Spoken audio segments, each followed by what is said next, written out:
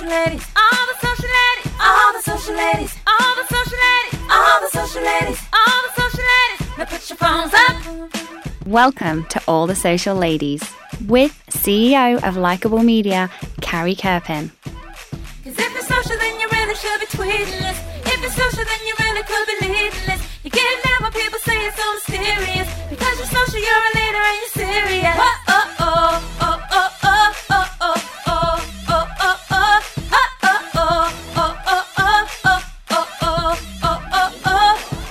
Now, Carrie Kerpen. Hi, everyone, and welcome back to All the Social Ladies. I'm Carrie Kerpen, CEO of Likeable Media, and today we are here with Alina Furman.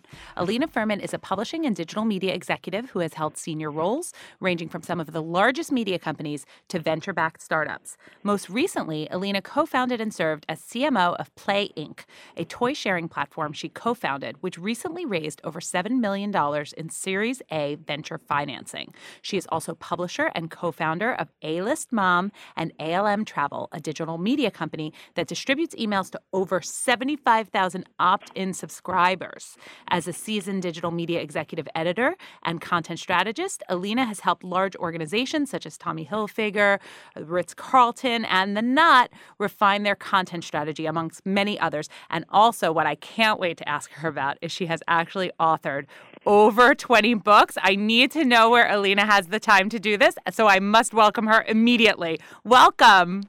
Thank you. Thank you so much. Oh, I'm so happy to have you here today. I'm excited to be here. Okay, tell me the story of you. This bio is out of control. Right. The story of me. The story of you. Give me the whole thing. It's an interesting story because I think there's a lot of it kind of runs the gamut from traditional publishing to, digital media right now. And it's just interesting how I've kind of find myself at all these intersections of content and publishing and how it's really changing every day. And so it's funny just to be along on the ride. So I started, as a graduate, I had an English degree. So, what are you going to do with that? Right. And so I decided I was going to write a book because this was a time where publishing and writing books was actually profitable, for a few people, for a few companies. And so, I was just one of those, I'm originally a Russian immigrant. So I always just kind of had this attitude that, I really wasn't going to, I was in Chicago. I wasn't getting great jobs as an editor because it wasn't the publishing hub. And I just wanted to do my own thing always. And so I decided I'm going to write a book about life after college and how to transition and survive because I was going through it. And that's kind of how I sent a letter out to 100 publishers. Yep. And a letter saying I'm going to write this great book and you should buy it. And one person actually responded yes. It was Adams Media. And then I wrote it with my sister at the time. We were co-writers, and we just I started writing books after that because all of a sudden I was a book author and I was 21 and I was couldn't get a job, but I was a published author. So this was a big deal for me. Wow, that's amazing. So you sent it out to 100. I sent it out to 100, and then we wrote it on a classic Mac. I remember that. It was like those little boxes, yeah. And we wrote it every night. We worked on it. We were so excited. And then after that, we published it, and of course there was no social media at the time, so it didn't really get marketed outside of the publisher and being in the bookstores and things like that. But there wasn't outside of doing book tours and doing TV, there wasn't really much opportunity to get the word out. And so then I just decided to jump on the next book, which I did, and it was called Generation Inc., 100 Best Businesses for Young Entrepreneurs to Start. And again, it was still in the same vein of what my head was at. So every book I've ever written was about a transition I was going through at the time, or something that I was fascinated in. And, you could just write a pitch, and, I had an agent at that time, finally got an agent for my second book, and I was kind of well on my way to a writing career, and I was almost like a book packager, because I had all these different ideas, and there was a mid-list at the time, something known as the mid-list for publishers, where you could have a book, and it would actually, they would publish a certain amount, and now the mid-list is shrunk, so it's all like either you're kind of this huge celebrity, millions of copies that are behind you, or there's really not that space for new writers coming in as much anymore. But I was lucky because I was in the nonfiction space and self-help, and I really found a niche kind of creating book ideas after that. Wow. And so from your career as an author, how did you get into the next step, which was actually sounds like launching a company, correct?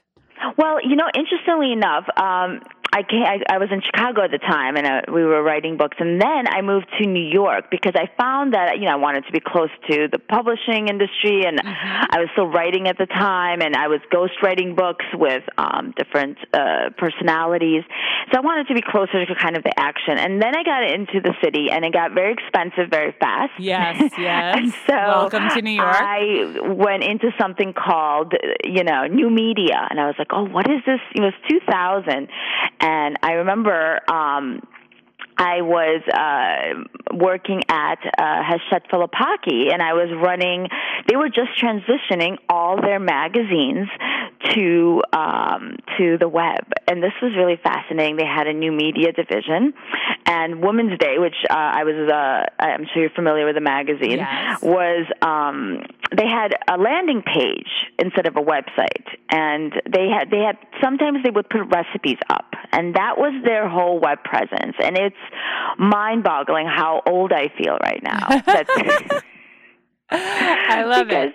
Because literally they would just put up these silly cakes that they would make, and I was like, what are these silly cakes? And I got into the Hachette Filipaki, and I was running Women's Day Online, which had like maybe 10,000 page views, but they had 5 million circulation and 20 million readership.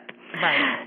So it's crazy how, and now they're obviously up to like a bazillion page views. But I was like the first person to come in and launch these web properties and really kind of reach out and start thinking, like, before there was even a word cup for social media, I was responsible for doing the content and figuring out ways to transition the content and create a smooth synergy between web and print. And all of a sudden I was sitting in all these print meetings with the magazines, and we would talk about how do you transition all this content to and capture these readers and bring them to the digital world. So it was a really fascinating time where I got to kind of spearhead these large initiatives within a large corporation. And then I moved on to 17 Online, and where I was, and they were obviously, well ahead. It was already 2005, I think. They were definitely in the digital space and well-versed and everything. And so I was running all their content and trying to figure out ways to grow.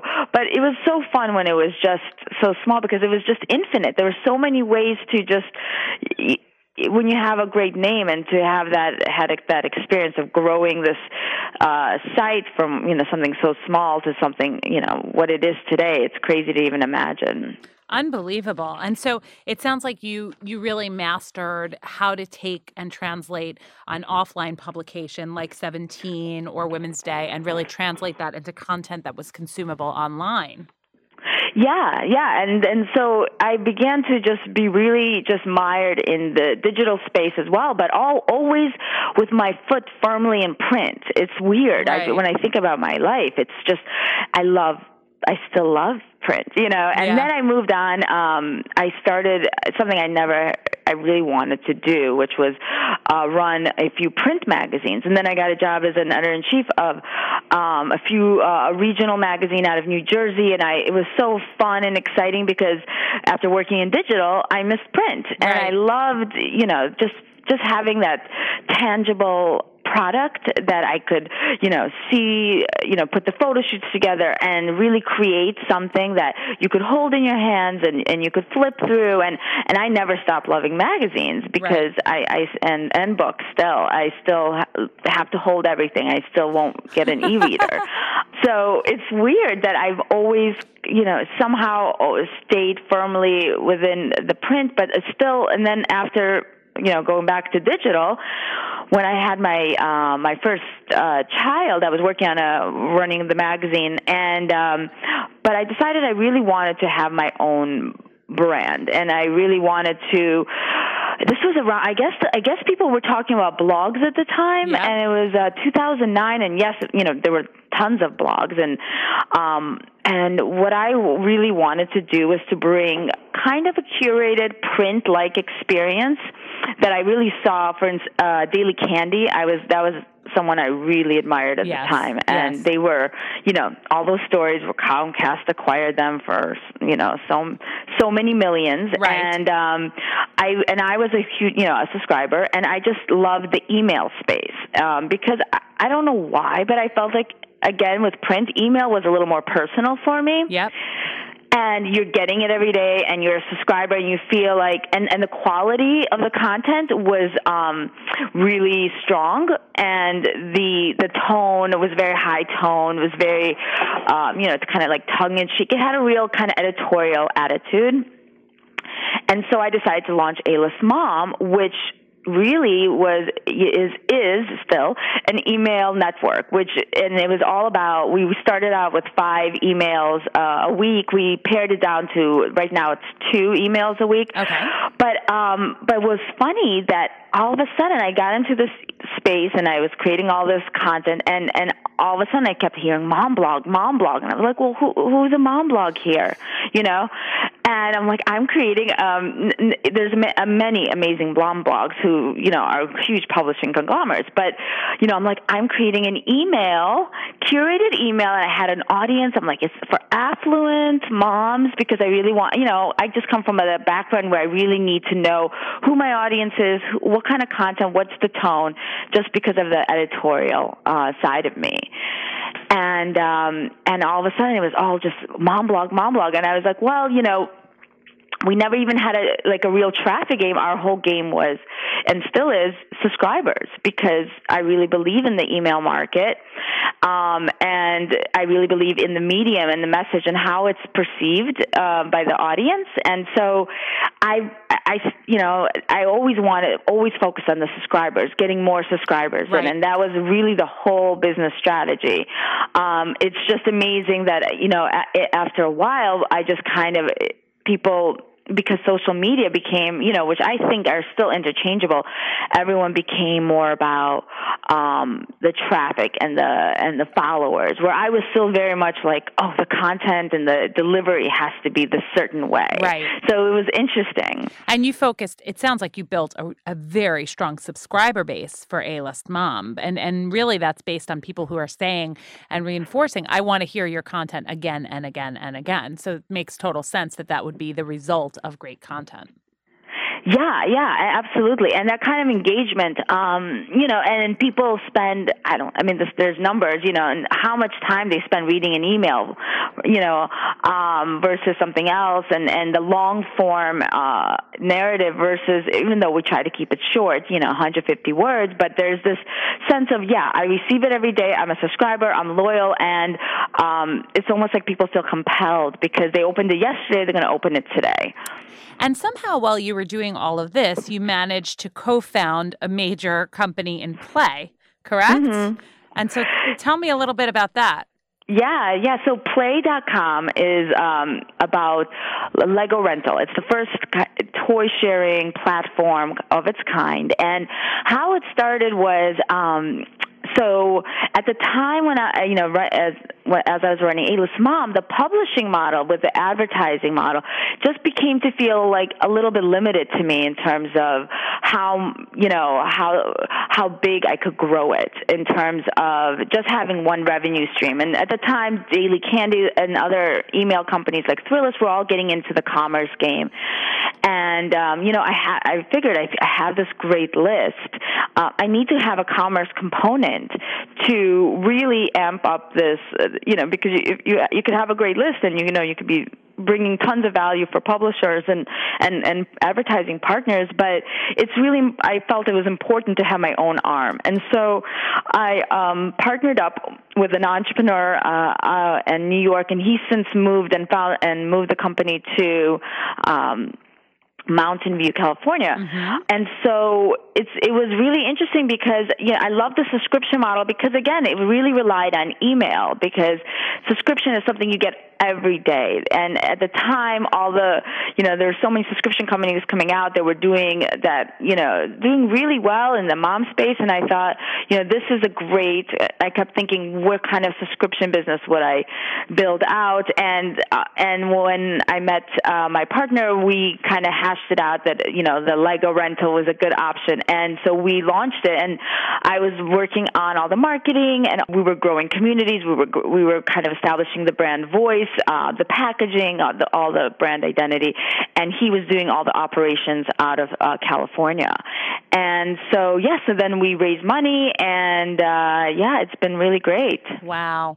And so it sounds to me, in listening to you, Alina, that you were really a born entrepreneur, somebody who's very focused on just solving problems. And what I'm listening to of how you came up with each and every piece of what you've done, even when you're looking at with Women's Day, you're really about, how to get people interested, how to solve the problem of, a lack of content or anything along those lines. And so tell me, what is the skill set that you think somebody like you, who's I would say a born entrepreneur, you can disagree with me, but what do you think the skill set is to make up that type of person? What's the skill set of you? What has gotten you this far? I think it's about, for me, it's just been following my passion, and it sounds trite, but it really has been that, if I was, when I was writing books, it was always, what am I dealing with? What am I grappling with? What am I passionate in exploring at the time? And so I, developed projects that always reflected that. And then when I had kids I decided that, the moms needed something very short because I felt that there was just so much information, and to help them understand that there was that we could make their lives simpler in some way by just sending them the information. They don't have to go look online and search for it. So it's also it's been things that naturally I'm gravitating to as a consumer, and I just assume that if I like something, and I know that could be a huge fallacy, and that's why there's focus groups. Yeah. But I'm a big believer that if you have a certain sensibility, if you have a certain kind of aesthetic, and you kind of are a person that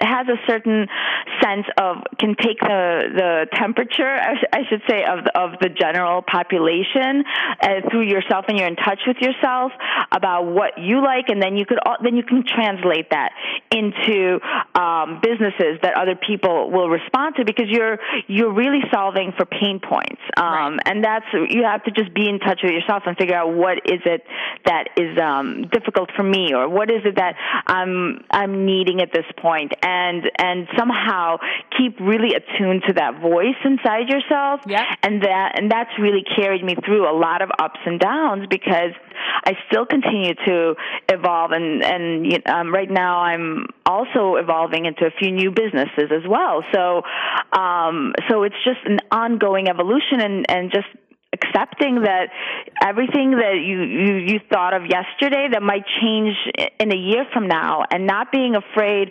to really change your strategy, or also because you change, you have to see that that if you're changing, the world is changing. As we know, social media and digital media, it's changing every day, and you have so many things you're responding to. So it's integrating what you hold dear, and then seeing what are the trends and the currents going on in the world at large. And so how do you make the time? You're obviously highly productive, over 20 books. You're starting new businesses. You're constantly on the go. You're a mom. How do you make the time to get this all done? Like, how you clearly have insurmountable energy, right? But how do you make the time to do it? And how do you prioritize in terms of what's really important, in terms of which business to pursue and how, or what content to write and how? Yeah, no, I mean, I think that's the biggest thing right now. I think as women in general, whether you're a mom or there's so many opportunities for distractions, and there's so many different, because every day you get online and there's like a different, a whole new media channel you should be exploring, or, there's so many ways that you can go that could be a downfall because you're always reacting rather than planning. So for me, I actually think that the time is like everyone else. I'm just working all the time and trying to spend as much time with my kids as I can, and struggling and probably failing at everything. We all do. But I think it goes back to just, for me, being stubborn a little bit. Like when... And it's hurt me, and it's also helped me, because when there's a new media channel and everyone's running towards it, I always say, well, do I need to be on that? Right. Do I need to always be everywhere? And where is it really going to pan out for me? And the thing is, with email, I've had a lot of problems because people are saying, well, what's your traffic? I'm like, well, we're not sending people to the site because we're sending out to our editorial partners, and we still actually feature editorial that is not, paid for. And so, I've probably made some mistakes along the way where, I've created more value than I've been able to keep sometimes for myself, because and so it's been very interesting, because you do have to just kind of stick to your guns, and now people are seeing that email and is very one of the strongest channels. I still think it is, and people are seeing that the loyalty, the engagement, the conversion rates are very high, and so it's a matter of being flexible sometimes, but also knowing when to stick to your guns, and knowing when everyone's running one way, that doesn't necessarily mean you should go that direction, because sometimes it's better to be in a smaller space and do really well than be everywhere and kind of scattered. Totally, and owning that space is key.